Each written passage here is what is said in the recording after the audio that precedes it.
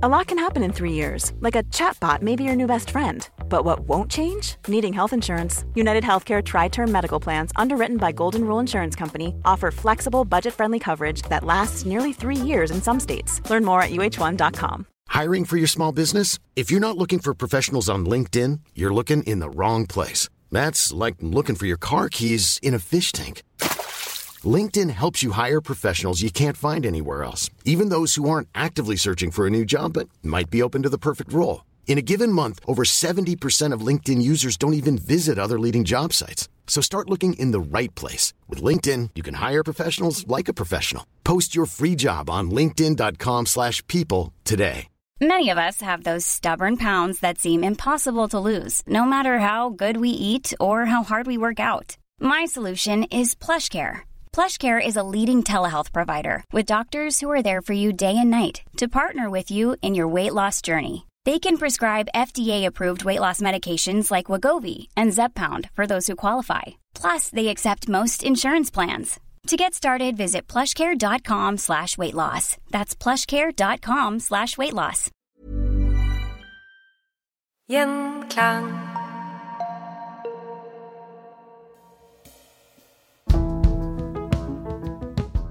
Velkommen til Historier som endret verden. Med oss for å snakke om den russiske invasjonen av Ukraina har vi Arve Hansen fra den norske Helsingfors-komiteen. Velkommen. Takk skal du ha. Du har blant annet jobbet for UD i Kyiv og Murmansk, og drevet feltarbeid i Ukraina over lengre perioder. I tillegg har du skrevet en bok om dette, ved navn Ukraina.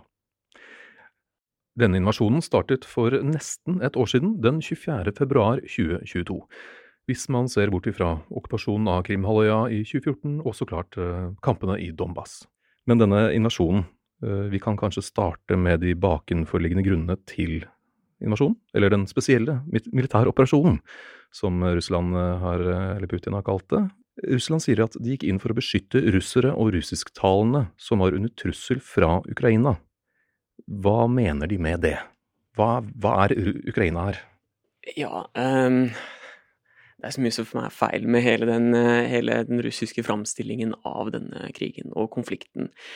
Russland har en idé om at hvis man russiskspråklig, så man også russer, tilhører et begrep som de kaller ruskij mir, eller den russiske verden, som et begrep om at Russland mer enn bare den russiske føderasjonen, det overalt hvor russisk kultur står sterkt, og hvor folk snakker russisk.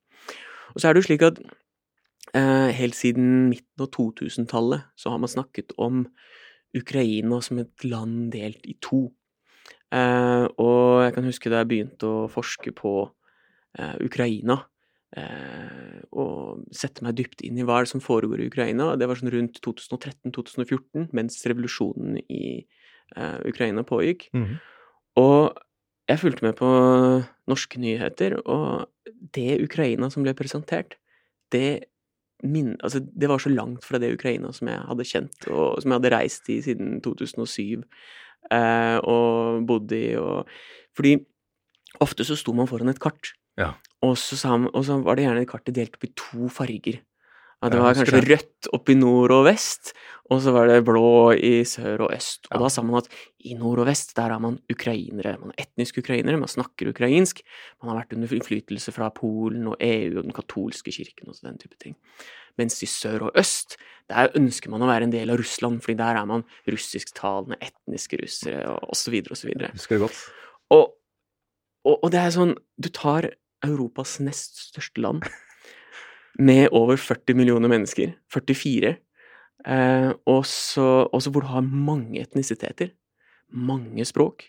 Vi snakker ikke bare om russisk og ukrainsk, vi har krimtatarsk, vi har ungarsk, polsk, belarusisk, rumensk, så mye som foregår, og så mange ukrainere tospråklige.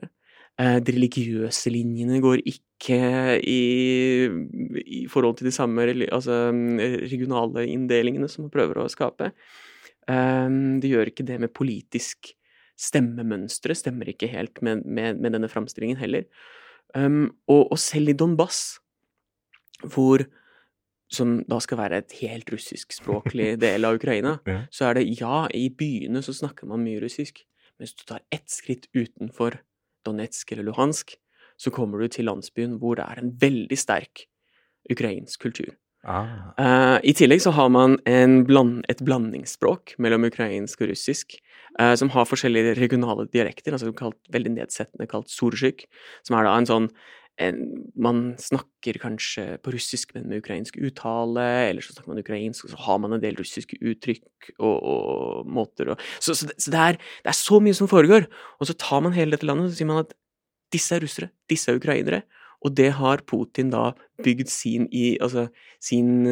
framstilling av Ukraina på. Og at automatisk alle som bor i sør og øst ønsker å være en del av Russland, det egentlig bare helt tull. Liksom å ta Oslo og dele den i to og si at nei, her har vi en type, og den andre siden har vi en helt annen type. Ja, eller å si at vi har Kyst-Norge og Innlands-Norge. Og fordi Kyst-Norge har vært påvirket av Danmark, det blir sånn, derfor det så store forskjeller. Ja. Altså, kanskje man kan bruke det til enkelte ting. Man kan si at veldig lenge så har det vært et spørsmål om hvilken vei man skal dreie den ukrainske økonomien. Fordi Ukraina har helt siden Sovjetunions fall slitt med to hovedproblemer. Det ene har vært en ustabil økonomi. De fikk aldri en ordentlig ryddig overgang fra planøkonomi til markedsøkonomi da Sovjetunionen kollapset. Og det førte til at et fåtall oligarker klarte å krabbe til seg veldig mye verdier. Og det har ført til et annet problem som korrupsjon, som også har sine røtter i Sovjetunionen. Og måten man så for seg at man kunne få Ukraina ut av disse to problemene, var å binde økonomien opp til en større økonomisk blokk. Enten til EU, eller til den russiske federasjonen, eller til den eurasiske tollunionen. Et lite flertall ønsket å være en del av EU, mens et stort mindretall ønsket å dreie økonomien mot Russland og det markedet. Fordi deres økonomi rettet mer, deres eksportmarked rettet mot Russland og så videre. Ja. Og det var hele bakteppet for denne Euromaidan, eller verdighetsrevolusjonen som blir kalt i Ukraina. Men det man må ikke sette et likhetstegn mellom et ønske å dreie økonomien den ene eller den andre veien, og et ønske om å være en del av en annen stat. Nei, det litt forskjellig. Det veldig forskjellige ting. Men du nevnte Euromaidan. Hva var det? Ja, i 2013 så hadde Ukraina Ukraina forhandlet en frihandelsavtale, en assosieringsavtale med EU i 8 år. Det har vært mye forhandlinger fram og tilbake igjen, og det var duket for at den skulle signeres på EUs toppmøte i Vilnius den 30. november 2013. 9 dager før dette toppmøtet så erklærte Viktor Yanukovych, sittende president, at jeg kommer ikke til å signere denne avtalen. Og uten å komme med noe forklaring, han sa vel bare at, gjennom sin statsminister Mykola Azarov, sa han at vilkårene var ikke gode nok. Og det gjorde at veldig mange mennesker, ikke en sånn enorm protestaksjon, men mange mennesker samlet seg i Kyiv, i sentrum av Kyiv, på denne Maidan, som vi kjenner fra både oransjerevolusjonen og verdighetsrevolusjonen. Og denne plassen, altså. Denne plassen. Maidan betyr plass på ukrainsk. Så når vi sier Maidan-plassen, så blir det plassen, som jeg synes litt rart. Men det egentlig Maidan Nezalezhnosti, som betyr uavhengighetsplassen på ukrainsk. Men når man snakker om Maidan, så forstår alle hvilken plass man snakker om. Ja. Men folk samlet seg der på denne plassen, eller plassen. Og de hadde en protest, og de erklærte at vi kommer ikke til å gå herfra før Yanukovych signerer denne avtalen. Og natt til 30. november, mens det var masse journalister i byen for å følge dette spetakkelet, så gikk opprørspolitiet til angrep på de studentene som hadde en liten sånn teltleir under Frihetsmonumentet på denne plassen.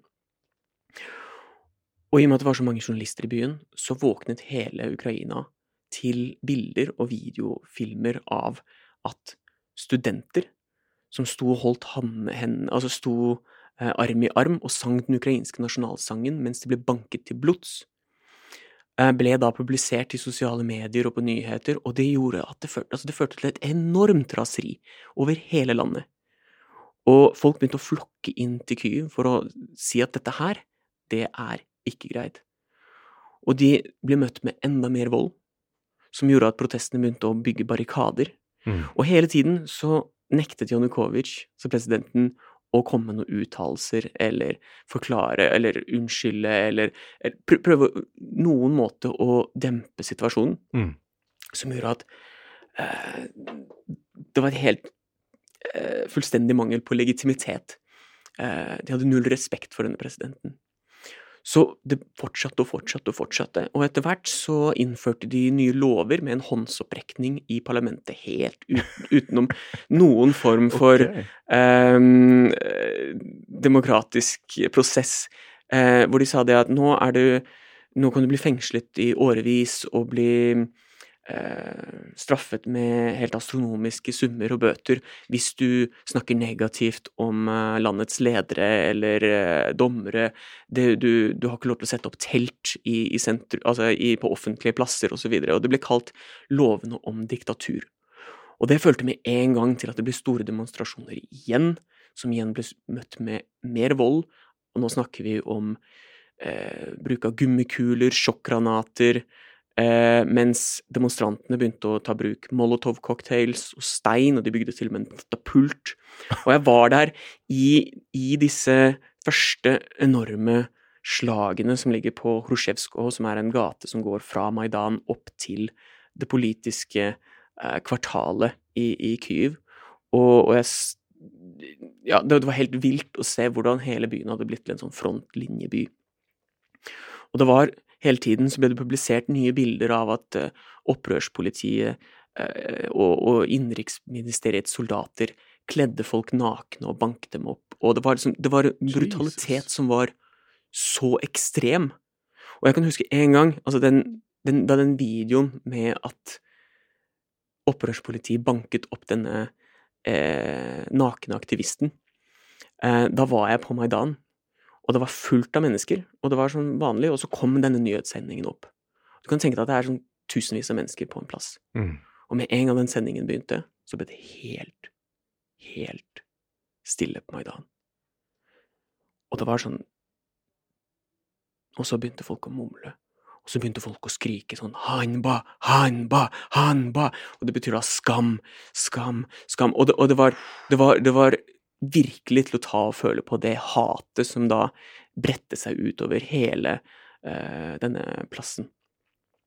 Og sånn fortsatte det helt til opprørspolitiet begynte å ta i bruk skarpe våpen mot demonstrantene og sendte inn BTR-er, altså sånne troppetransport, altså armerte biler, og de prøvde å rydde plassen med makt, som de heller ikke fikk til, for det var så mange mennesker på Maidan som klarte å organisere seg på en veldig effektiv måte. Og de klarte å slå vekk disse her, men først etter at over 100 mennesker hadde blitt drept. Jesus. Så det var ekstremt kaotiske, ganske skumle dager på Maidan. Og dette varte da i 3 måneder i løpet av en vinter. Du kan tenke deg at det var altså, vinter også? Vinter, ja. Altså han som ble kledd naken, da var det jo minus 20 grader. Og så må man jo huske hvem denne Janukovych er. Altså nå vet jeg at nå drar vi denne diskusjonen her ganske langt vekk, da, men altså Janukovych må vite at han har vært offentlig valgt politiker hele sitt liv. Da han stakk av etter dette blodbadet, så dro de til residensen hans, Mezhihiria, som ligger rett utenfor Kyiv. Og det er et så stort palass at du må leie sykkel for å kunne se hele. Du har til lysekroner, til millioner av dollar, et kjøreveskip på residensens egne private innsjø, en zoologisk hage, en dass av gull.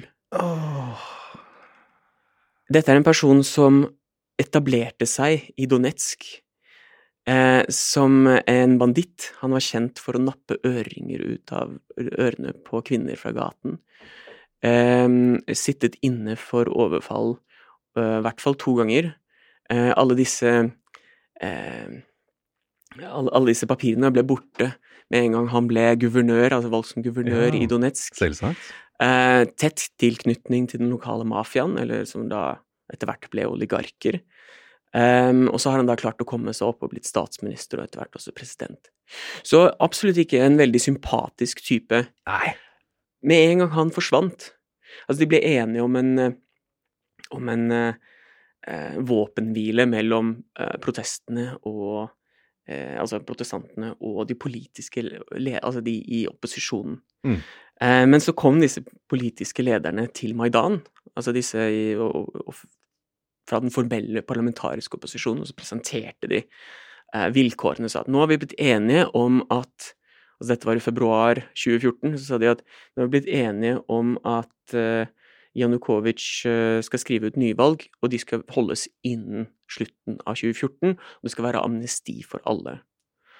Og da var det også veldig mye raseri på Maidan, for da mens de fortalte dette her, så var det jo hundrevis av kropper, altså, og disse politikerne hadde ikke hatt noe innflytelse over det som hadde foregått på Maidan, fordi ukrainere så lei politikk. De så lei politikere, og de har gitt dem makt før ved revolusjoner.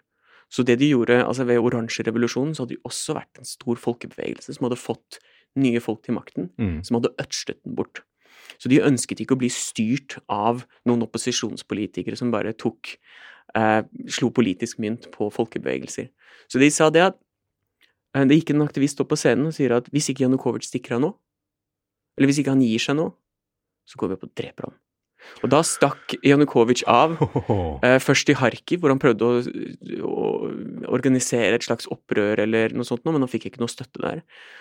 Så dro han nedover til Donetsk, hvor han heller ikke fikk den støtten han ville, og han ville egentlig fly til Russland derfra, tror jeg, men flyet ble stoppet av de nye midlertidige myndighetene som dukket opp. Så da dro han nedover sørover, hvor han ble plukket opp av et russisk helikopter og tatt med til Krym, hvor da begynte ting å skje på Krym, og så fraktet til sikkerhet I Russland. Og mens dette maktvakuumet var I Kyiv, og ingen visste helt hva som foregikk, og man sørget for alle disse drepte, det var jo på den tiden så snakket man om at kanskje var så mange som 700-800 som var drept. Det var egentlig langt mindre, det var 107 stykker, men allikevel så var det den... Men man trodde at det var mye mer. Man trodde det var mye mer, og jeg tvilte ikke på de tallene selv, I og med at jeg var på Maidan og så liksom... Du så brutaliteten og Ja, så den brutaliteten, og ting var brent ned, og hele, altså, dette fagforeningenes hus som ligger sånn svært bygg på hjørnet, som en av hjørnesteinene. Maidan var bare sånn helt sånn svart, og det lå sånn søppel og alt mulig, blod og barrikader overalt. Men uansett, mens alt dette her, mens de politikerne som var med, fordi nesten hele partiet til Janukovic stakk av til Russland. Statsadvokaten, samme type ekstreme rikdommer der også. Et gullramme med seg selv malt som Cæsar. Altså, det sånn... altså, en loff I gull. Hæ? Altså, hva slags stormannsgale person det som får... Altså, det helt sikkert en bestikkelse, sant? At noen har laget en loff I gull. Bakeriforeningen har... altså, så, ja. Det rareste. Ja, det det rareste. De prøvde å kaste en del papirer og så, men de fisket opp av denne innsjøen til Janukovic og satte sammen og laget... hans residens nå museet for korrupsjon. Og det lovet de også I en av de første sangene som kom ut mens revolusjonen varte. Jeg tror det var tidlig desember, som basert på denne italienske sangen Bella Ciao, Bella Ciao, Bella Ciao, Ciao, Ciao, og den går sånn Vitia Ciao, Vitia Ciao, Vitia Ciao, Ciao, Ciao, og der synger de da om at de skal gjøre om dette, altså Vitia det en kort form av Victor, som da presidenten, og da synger de om at vi skal gjøre om disse palassene til museer for korrupsjon. Many of us have those stubborn pounds that seem impossible to lose, no matter how good we eat or how hard we work out. My solution is PlushCare. PlushCare is a leading telehealth provider with doctors who are there for you day and night to partner with you in your weight loss journey. They can prescribe FDA-approved weight loss medications like Wegovy and Zepbound for those who qualify. Plus, they accept most insurance plans. To get started, visit plushcare.com/weightloss. That's plushcare.com/weightloss. I'm Sandra, and I'm just the professional your small business was looking for. But you didn't hire me because you didn't use LinkedIn Jobs. LinkedIn has professionals you can't find anywhere else, including those who aren't actively looking for a new job, but might be open to the perfect role, like me. In a given month, over 70% of LinkedIn users don't visit other leading job sites. So if you're not looking on LinkedIn, you'll miss out on great candidates, like Sandra. Start hiring professionals like a professional. Post your free job on linkedin.com/people today. Quality sleep is essential. That's why the Sleep Number Smart Bed is designed for your ever-evolving sleep needs. Need a bed that's firmer or softer on either side? Helps you sleep at a comfortable temperature? Sleep Number Smart Beds let you individualize your comfort, so you sleep better together. J.D. Power ranks Sleep Number #1 in customer satisfaction with mattresses purchased in-store. And now, save 50% on the Sleep Number Limited Edition Smart Bed for a limited time. For J.D. Power 2023 award information, visit jdpower.com/awards. Only at a Sleep Number store or sleepnumber.com. Ja, men det var I hvert fall dette maktvakuumet da, Ja. i Kyiv. Og da satte Russland igjen, satte I gang en operasjon, veldig strømlinjeformet, hvor de plutselig så dukket opp soldater overalt på Krym. De tok over bedrifter med høy verdi, altså tung industri. De omringet alle militære kaserner og baser og flåter og alt mulig slikt. De tok over sentrale knutepunkt. Samme dagen så brøt det maskerte menn seg inn I Kryms parlament. Krym en autonom del av Ukraina, så de har et eget parlament, de har en egen grunnlov, men det brøt I hvert fall folk seg inn I Krym, og erklærte at vi skal ha nyvalg. Og I løpet av 19 dager ble det, altså ikke nyvalg, men en folkeavstemning om framtiden til Krym. Og I løpet av 19 dager så ble det da gjennomført en såkalt folkeavstemning. Uten noen form for offentlig diskurs. Uten noen form for uavhengige observatører som kom. Ingen internasjonale observatører, kanskje Russland kom med noen. Altså I strid med den ukrainske grunnloven, med Kryms egen grunnlov, mens soldater fra en fremmed makt kontrollerte disse valglokalene. Dette helt innenfor, dette? Ikke noe gærent her? Nei, ingenting. Dette var demokratisk, dette var folkets vilje og så videre. Og hvis man ser på undersøkelser på Krym, så ser man altså sånn før 2014 om hva folk mener om hvem de identifiserer seg som, og hvor de ønsker at Krym skal være. Så ser man at ja, altså på Krym det største, den største andelen sånn separatisme, altså ønske om separatisme, og en løsrivelse fra Krym I hele Ukraina. Men det en liten prosent. Ja, men de også uansett autonom. Ja, det nettopp det. De hadde en autonomi som gjorde at de tjente veldig godt på den turismeindustrien, og det å være en sånn handelshub som ligger som en sånn knyttneve ut I Svartehavet. Men det var også de aller fleste var fornøyd med sånn som det var. Og dette I 2013, altså under et år før okkupasjonen av Krym. Så det å presentere dem som, ja, og bare ved å se på etnisitet da, som Putin veldig glad I å gjøre, så det allikevel en stor andel krymtatarer og en stor andel etniske, altså folk som identifiserer seg som etniske ukrainere, som også bor på Krym. Og hvis du hadde tatt de to gruppene sammen, så får du plutselig, nå husker jeg ikke helt nøyaktig prosentene, men altså, det ikke så veldig mange flere du trenger enn disse to gruppene da, for å få, altså, til å kunne stille et spørsmål ved dette resultatet. Og det offisielle resultatet var jo at opp mot 98 eller 99% ønsket å være en del av moder Russland.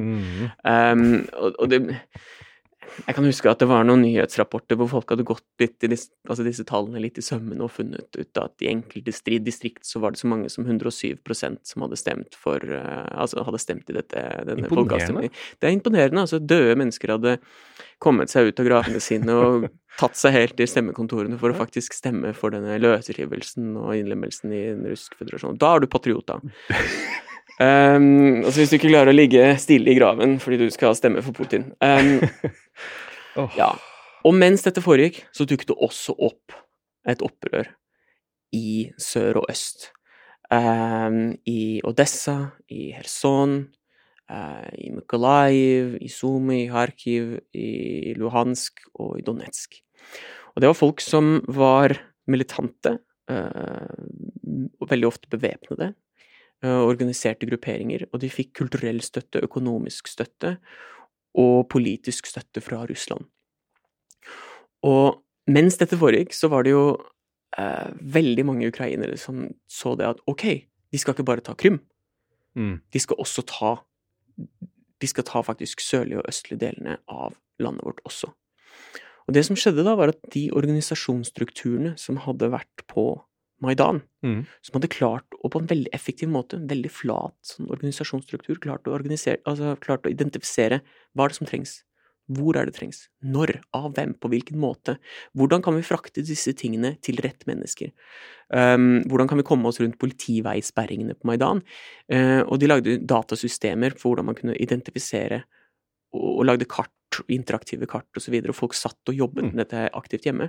Men en gang disse tingene begynte å skje i sør og øst, så gikk disse samme organisasjonsstrukturene over til å organisere forsvaret av nasjonen. Fordi man hadde ikke et ordentlig militær på plass, gjennomkorrupt, mye kontakt. Dette er de samme menneskene som har hatt militær trening i det samme landet som Russland, i Sovjetunionen.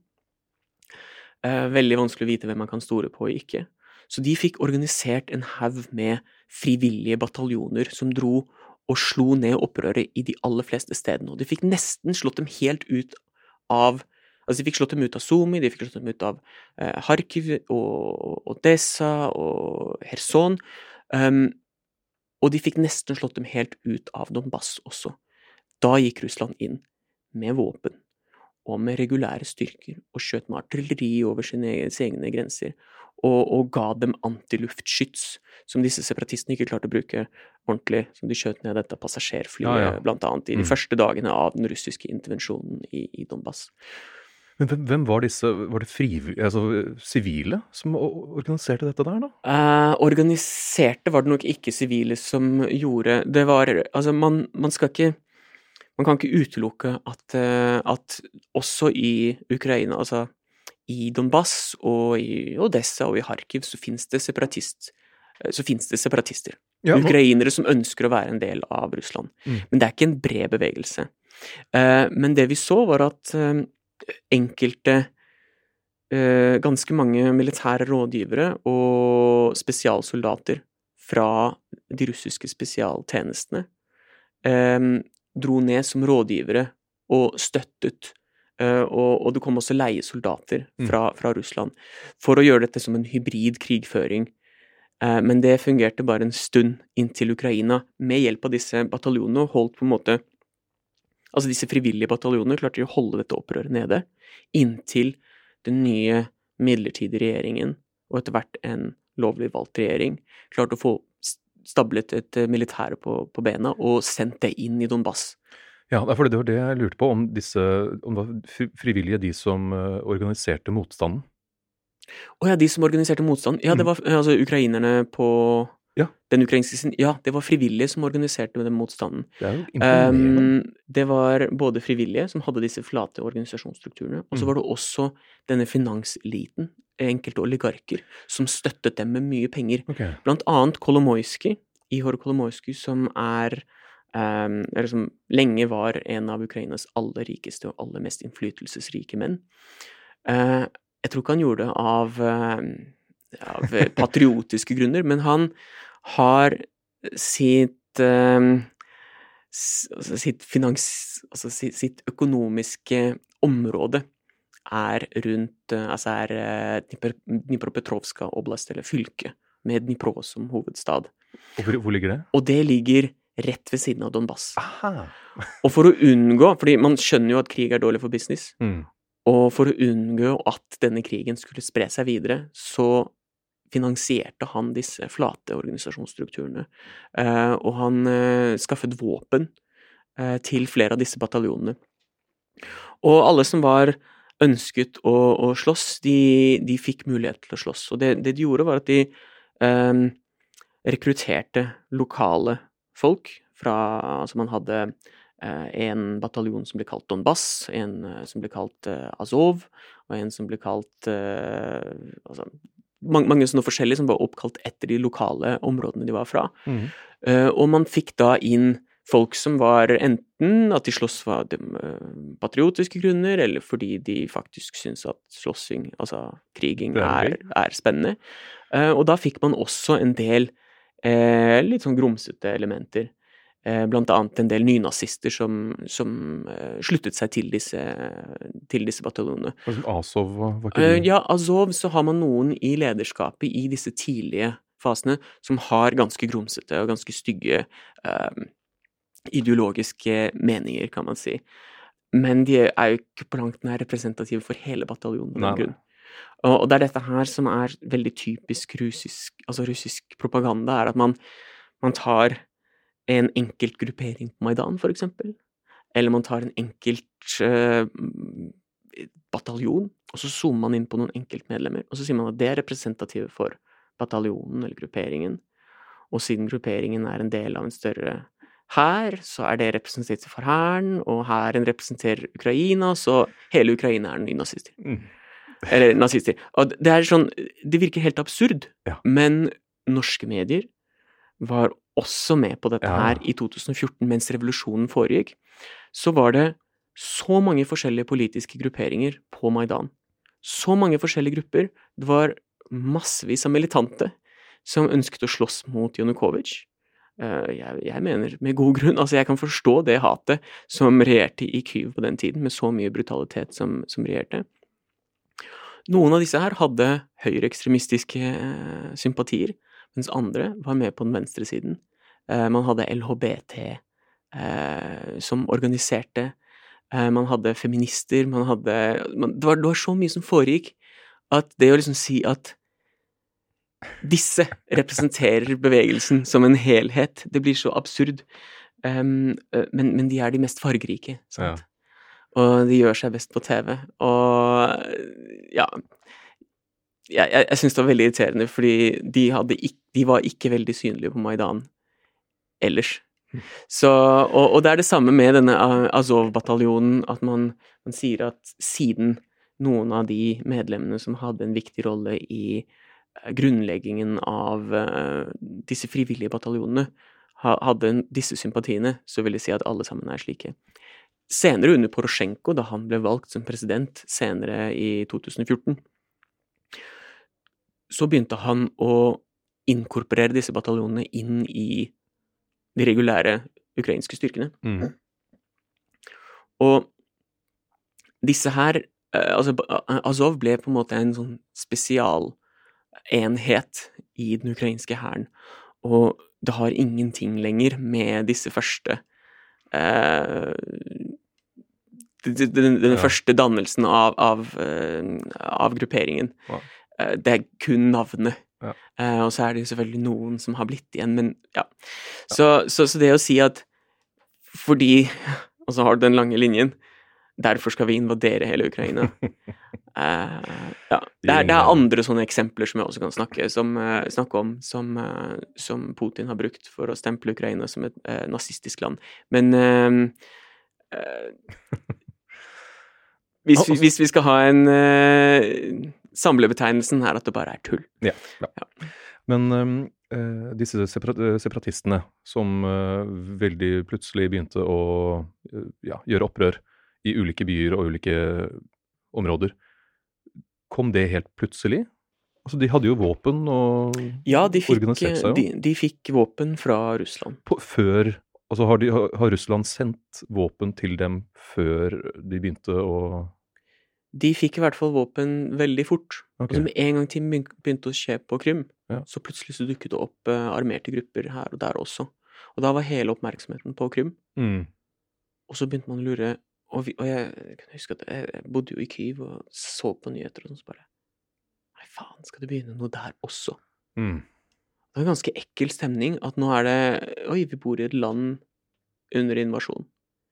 Og den krigen ble jo ekstremt blodig. Det var jo bare i løpet av det første året så ble jo over 13 000 mennesker drept.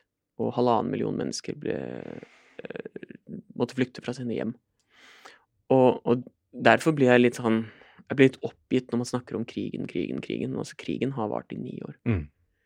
Og det har vært en krig på mange måter en konvensjonell krig mellom Ukraina og Russland om Donbass. Russland har prøvd å presentere det som en borgerkrig, men du kan ikke kalle det en borgerkrig når du har regulære styrker og du støtter den ene siden med våpen og antiluftskyts og alt mulig, mens du også er stridende part. Så da har vi hørt om alt fra Euromaidan og okkupasjonen av Krym og invasjonen av Donbass og litt om Ukraina.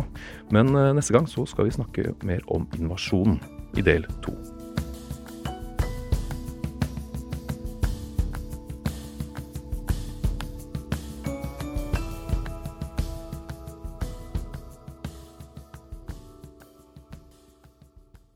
Gjenklang.